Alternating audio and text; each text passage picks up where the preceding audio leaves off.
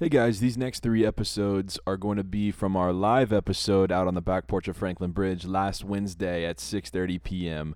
We had over 70 people from the club who came out and supported, and we had giveaways from Titleist, Srixon, and our own Scott Hassey. Everybody in attendance got a 30-minute free lesson, so make sure to come on out on Wednesdays at 6:30 to make sure that you are there to win some great giveaways. So we have a lot of things to plug on the podcast. We have the Franklin Bridge Performance app. We have our fall programming, along with some exciting new additions to Franklin Bridge coming up within the year. So make sure that you guys come out to Franklin Bridge at 6:30 on Wednesdays to come listen to the Champions Playbook.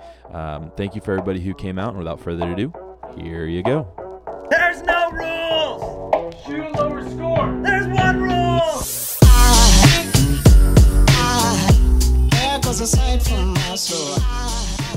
Welcome back to the back porch of Franklin Bridge. We're doing our last one. We're going to do a quick 10 to 15 minute one. Quick 10 to 15 minute one. It's our last episode of the night. We normally do the last episode of the night kind of in this fashion where we kind of dive into a tougher topic. I don't know what the topic is today. It's actually going to be a surprise to me. Normally I know, but I don't know today. So we're still going to stay in the golf and teaching side and playing side, but like using junior evaluations and development as a kind of growing model for how to teach adults. And so like what can we take from there to the adult level that's going to be big. So, wow. Go long. So being able to take junior development, what we can learn there, like what we've done there, particularly with her experience up there at the academy that she's at, how can we take what we've learned there and apply it to adult instruction? Obviously, we talked about it earlier, adults suck at learning, but they don't have to. So I'm going to try and handle that element of it, but I think from the teaching and coaching side, Stephanie's got a lot of value to add here. I know Scott's experience, especially doing some work with some of these guys trying to get on the tour, et cetera. Yeah. Well, let's get right into it. We're going to do a 10 to 15 minute one. So let's go. I can't really speak on this. It's got to be a Scott or Stephanie thing. Well, I think my question with Stephanie is like, how do we build junior golfers to be the very best that they are? Start there, and then like, how can we piggyback on that and push that into adult instruction? Obviously, they're not the same, but there's a lot of elements that we can carry over. So the floor is yours, ma'am. Thank you. So I'm going to kind of start just, I guess, with some of the things that we do at our facility that's different in the industry. That anyone who comes through our facility, you have to go through a 4.5-hour assessment. That is physically, golf skill, and golf performance. Can I say that sounds exhausting? It is, yeah, and we also pride ourselves on it might not be right for you.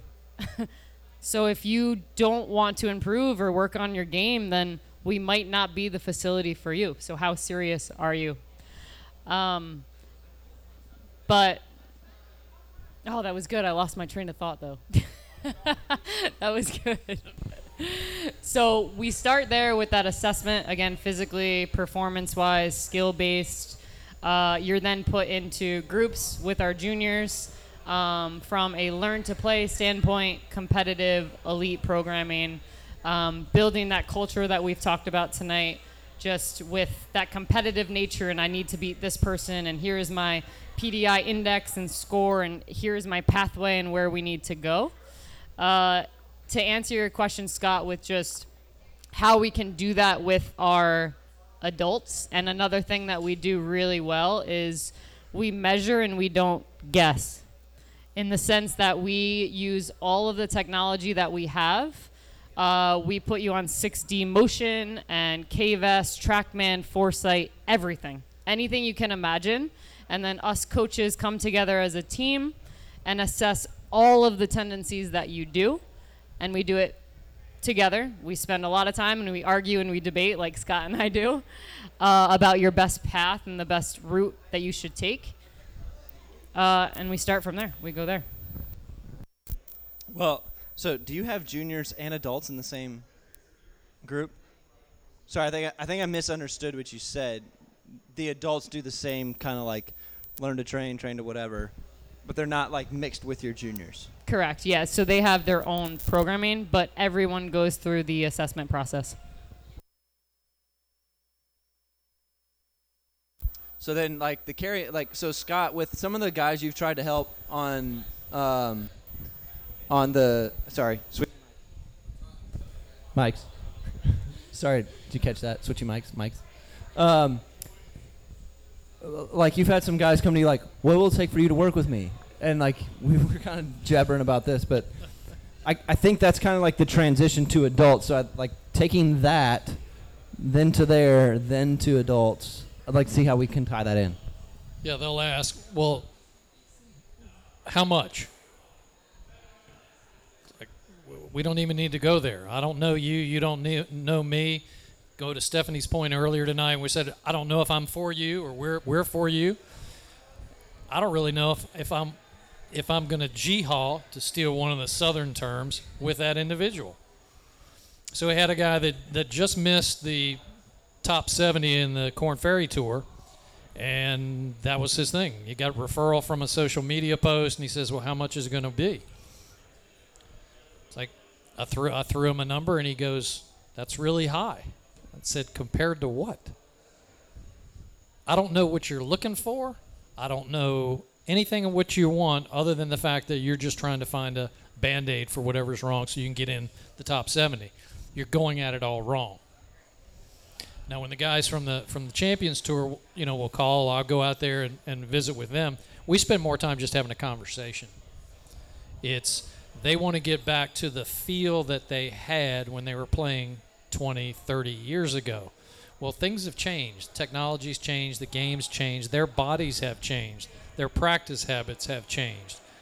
So you can't necessarily have the same results with a 30-year-old race car that you have with today's race car. Doesn't work. Well, and I like that you start on the relationship side. Like, I had a meeting with Brooks earlier today, and one of the things I love about Brooks is that the relationship comes first. Because what you're doing is to become one of the best in the world, getting on the PGA Tour, in my mind, is you are one of the best in the world. In order to do that, you better be able to stare reality in the face, because if not, social media is going to do it for you. And they're going to let you have it heavy. And that's why you're seeing all these like posts about mental health and all that. It's like, yeah, one of the main reasons why that's an issue for some of these younger guys that are trying to get out there is because they've put their identity in their performance, not in and they can't leave this alone. That phone is what we're pointing to. And so they won't look at reality like, hey, you need to play more. What do you mean I need to play more? Get your butt off the range. Well, like, I need to work on myself. No. That's not where the game's won. The game's not won on the driving range. You should have been doing that a long time ago. 20, 30 years ago, you needed to be technically proficient. Now technology takes care of some of that for you, and it's all about learning your feels out there on the course. What makes these guys so good is they're going from a different course with different grass to another different course, different grass, and a different climate. And being able to make adjustments on the fly under stress is where they excel. And you can't learn that on the driving range. Can't be done. You can't simulate it. I've said it this way with some players before. I was like, you have to play your way out of the hole that you're in. You can't do it on the range, and they won't leave the range. I was like, get off the range. Like, it's kind of my big MO right now for the rest of the year. Like, get off the driving range. Like, Austin's one of my best. He is the best player that I teach and coach. Out of 50 hours, he's probably spending 5 a week on the driving range. Now that's unique to his. Like, not everybody needs to be that far in it, but like that's how he plays his best and learns best. And it's only fine tuning, isn't it? The first thing that Tiger Woods would always do whenever it was a swing change was take it to the course. The first thing we did when we started 5 years ago, 6 years ago, was let's take it to the course and see where it breaks. because you need to know so you can figure out what adjustments you do need to make. Well, and we got to see that today working on your game a little bit. It's like Thanks for that, pal. It took a couple holes to get in there to see, like, okay, that little bit of pivot stall shows up there, and that's really about it. But it's by me being able, it's hard to see it yourself, and your alignment was a little off in a couple spots, not everywhere, but it's those two little minor adjustments that if we can catch, but I can't tell, like, you can do them all perfectly right on the driver range. You said this when you got here, like, I can do this all day, but I got to get out there and do that. Yeah, absolutely. There's an infinite number of scenarios you're going to face, and there's a very finite number of scenarios you can face and or create. Like, the worst ball scramble is the best thing you can do that I know of to get to simulating tournament pressure, but it's still not. It's still not. No, You have to go play. Miles different. Yep. You know, one of the best things you said tonight was to Mike was get out there and play with guys that will just kick your back end. And that's, again, when we went out onto the mini tour several years ago, just to gauge, see where that is. And you're playing with guys that are more than half your age and just beating your brains in from tee to green. But then in some cases, they're a head case everywhere else. So then I would ask the question to both of you: how do we then take those lessons from the young guy? Like, well, compared to what? Man, Scott, are you really worth $125 an hour? Like, talking about myself? Yeah, I'm worth more than that. I could charge you, like, how much do you charge for a tour player? I'm like, I could charge you $500 an hour if I wanted to, because you're the hardest people to deal with. Because if I make a wrong error with you, I ruin you. You're more fragile than somebody I'm trying to develop. Because if I pick the wrong thing, either the wrong thing from a technique standpoint or a wrong thing from a feel standpoint, right, the game goes to crap and in the hand. And I'm coming at it from the mental side, not sports psychology, not vapor. It's mental performance. I know you're coming to me telling me what's wrong with your game, and what I have to do is uncover what is going on emotionally and mentally in your game under stress. So then how do we get adults that are non-tour players, the average person, to, like, really taking a deep look at their game? Obviously, I have my program that we've mentioned tonight that I run, but, like, can we change the culture, No, right? Yeah, absolutely. This is easier than you think. I think we should try to change the culture, but can we? I think this is easier than you think. Can't wait to hear this. Let's keep it simple. What's the one obstacle? Discomfort. So what you can do to build a bridge to make it more comfortable? To make it fun. Get their mind off of hand, arm, stick, club, ball. See ball, hit ball. Just take the technical out of it altogether and make it fun. You talked about it. Just do it. Go out there and do it. So that's it. Simplify it to that point. Ball target, 20 foot, 20 yard, 50 yard, 100 yard. One of the phrases that I used in the second half of the Cracking the Code program last year, so we came back after Christmas and New Year's, and I looked at everybody, 16 people, and I said, none of you are practicing hard enough. They're like, and they're the hardest practicers that are here, and the most intelligent practicers that are here because of 2 months of grinding that. It's like, none of you are working hard enough. They're like, what do you mean? I said, it's the intentionality of the thing. You're hitting more balls, and you are more intentional than everybody else, but you're not as intentional as what I'm requiring out of this program. Right. And will you attack that? And, like, part of what, to me, half the fun in the whole thing is going, can I change it? Can I get better? Like, that's fun to me. Like, people go, oh, you're too competitive when you play. I'm trying to see how good I can get. That's fun for me. Now, like, there are times when I'm okay just shooting the breeze, but I still want to play as well as I can because I want to build those habits. Right. But, like, adults need to be willing to stare in the mirror and be like, hey, it sucks, man. Like, going to the doctor and saying you've got some major illness is hard. So, but like, they force that 4.5 eval. Like, man, I'm like, you hear me? I'm already exhausted. I'm like, can we do it in like 4 1-hour sessions and one 30-minute session? But what that does, that kind of stress actually reveals your most dominant habit. Sure. And so Sure. I told Stephanie, like, she kind of looked at me cross-eyed today when I was like, I'm going to have you hit a ton of golf balls. She's like, I'm not used to hitting a lot of golf balls. Your brain will try to autocorrect, and it'll try and find a cheat for everybody. Sure. I don't care if you're Tiger it's path of Woods, least resistance. Dustin You Johnson. It'll try and find a cheat. If golf instructors only let players hit 30 to 40 golf balls at the most in an hour, you don't get to see the cheat. And now they're out on their own. Like, well, it was working yesterday at the lesson. It was working today, but why isn't it working now? That's because the cheat jumped in there and you never got a chance to see it.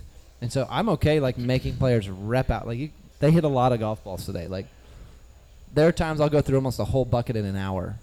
Sure. Because I want to see it break so I can then educate them on how to catch it and learn. We're back to teaching adults how to learn again. Like, because they'll go, oh, it's broken. I don't know what's wrong. They kind of retreat on it. It's like, no. Stay on it. Like, Stephanie's today was like the arms trying to cheat. Like, no, but I want you to see the cheat so that you can be aware of the cheat and override the cheat. Now, autopilot and autocorrect are not two different things. So that's coming up later this year, but in another podcast. But yeah, like, so you do the same thing for your adults, right? How do they respond to it? I think we've built the culture that they understand that it's really hard.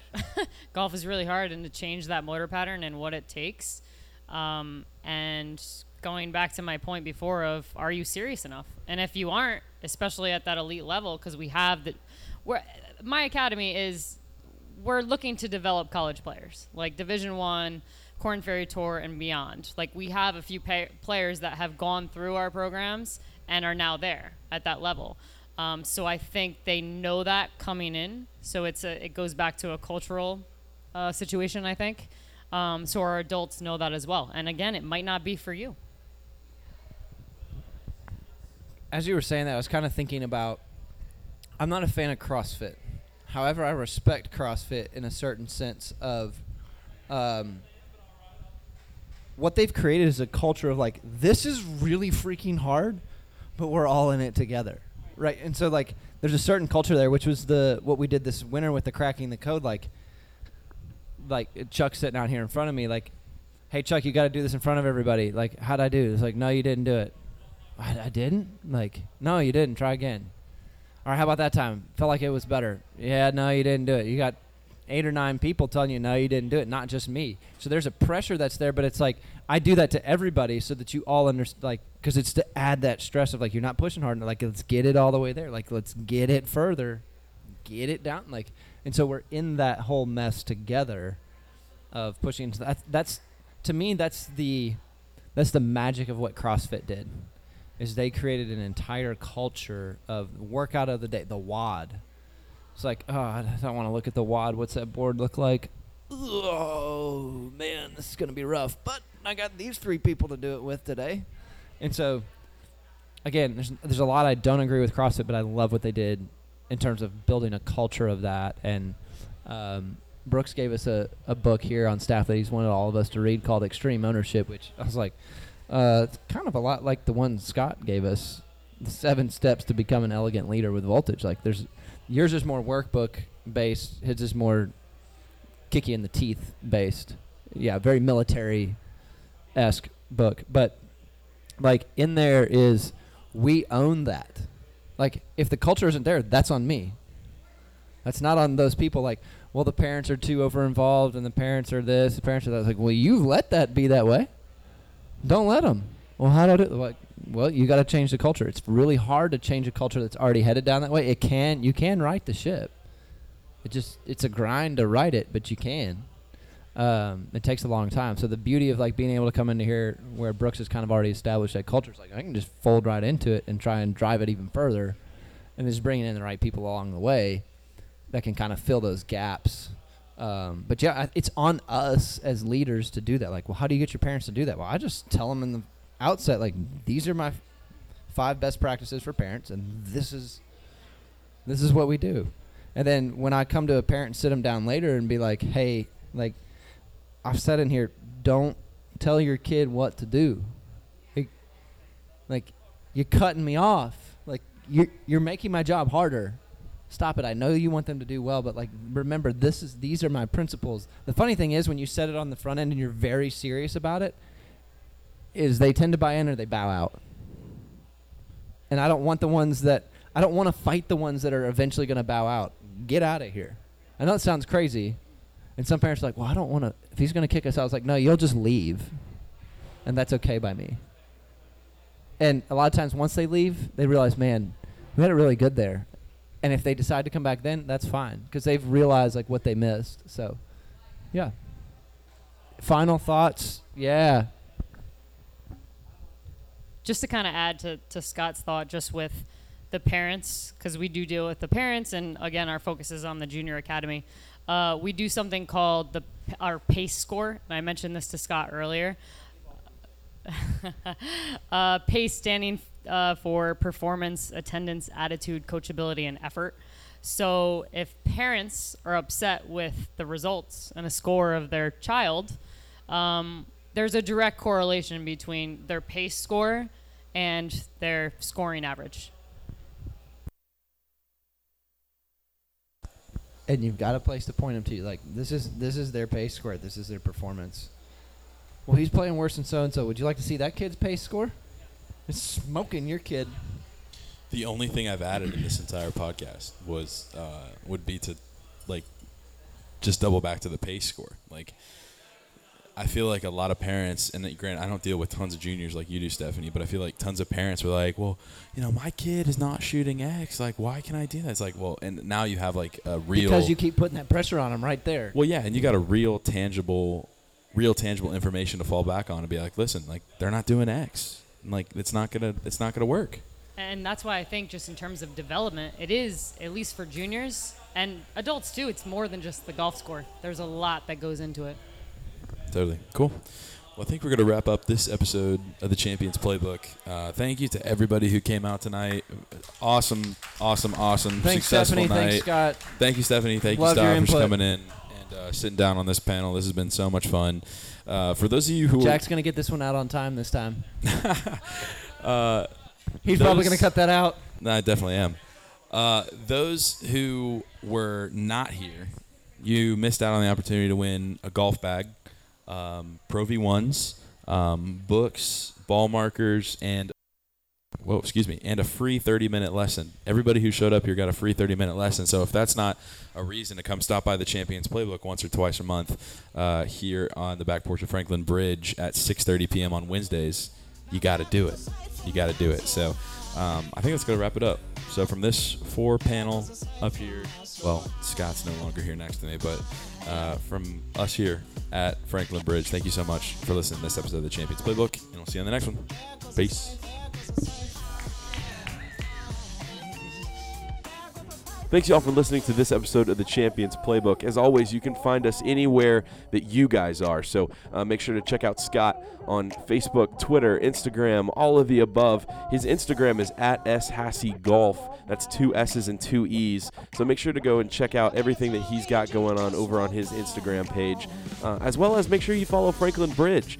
Franklin Bridge puts out some great things as well, and we want to make sure that we support them because they support us. So as always, feel free to come by the back porch of the Persimmon Pub at 7 p.m. on Wednesdays to come and listen to us talk golf. So book a late afternoon round of golf, and then afterwards, come on inside, get some food, some drinks. We got some specials going on. We had some $5 flatbread pizzas. We had some amazing chicken tacos, as well as drink specials going on all night long. So make sure to support the Persimmon Pub as well when you come out.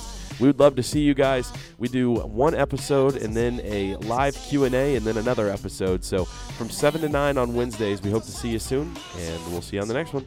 Peace.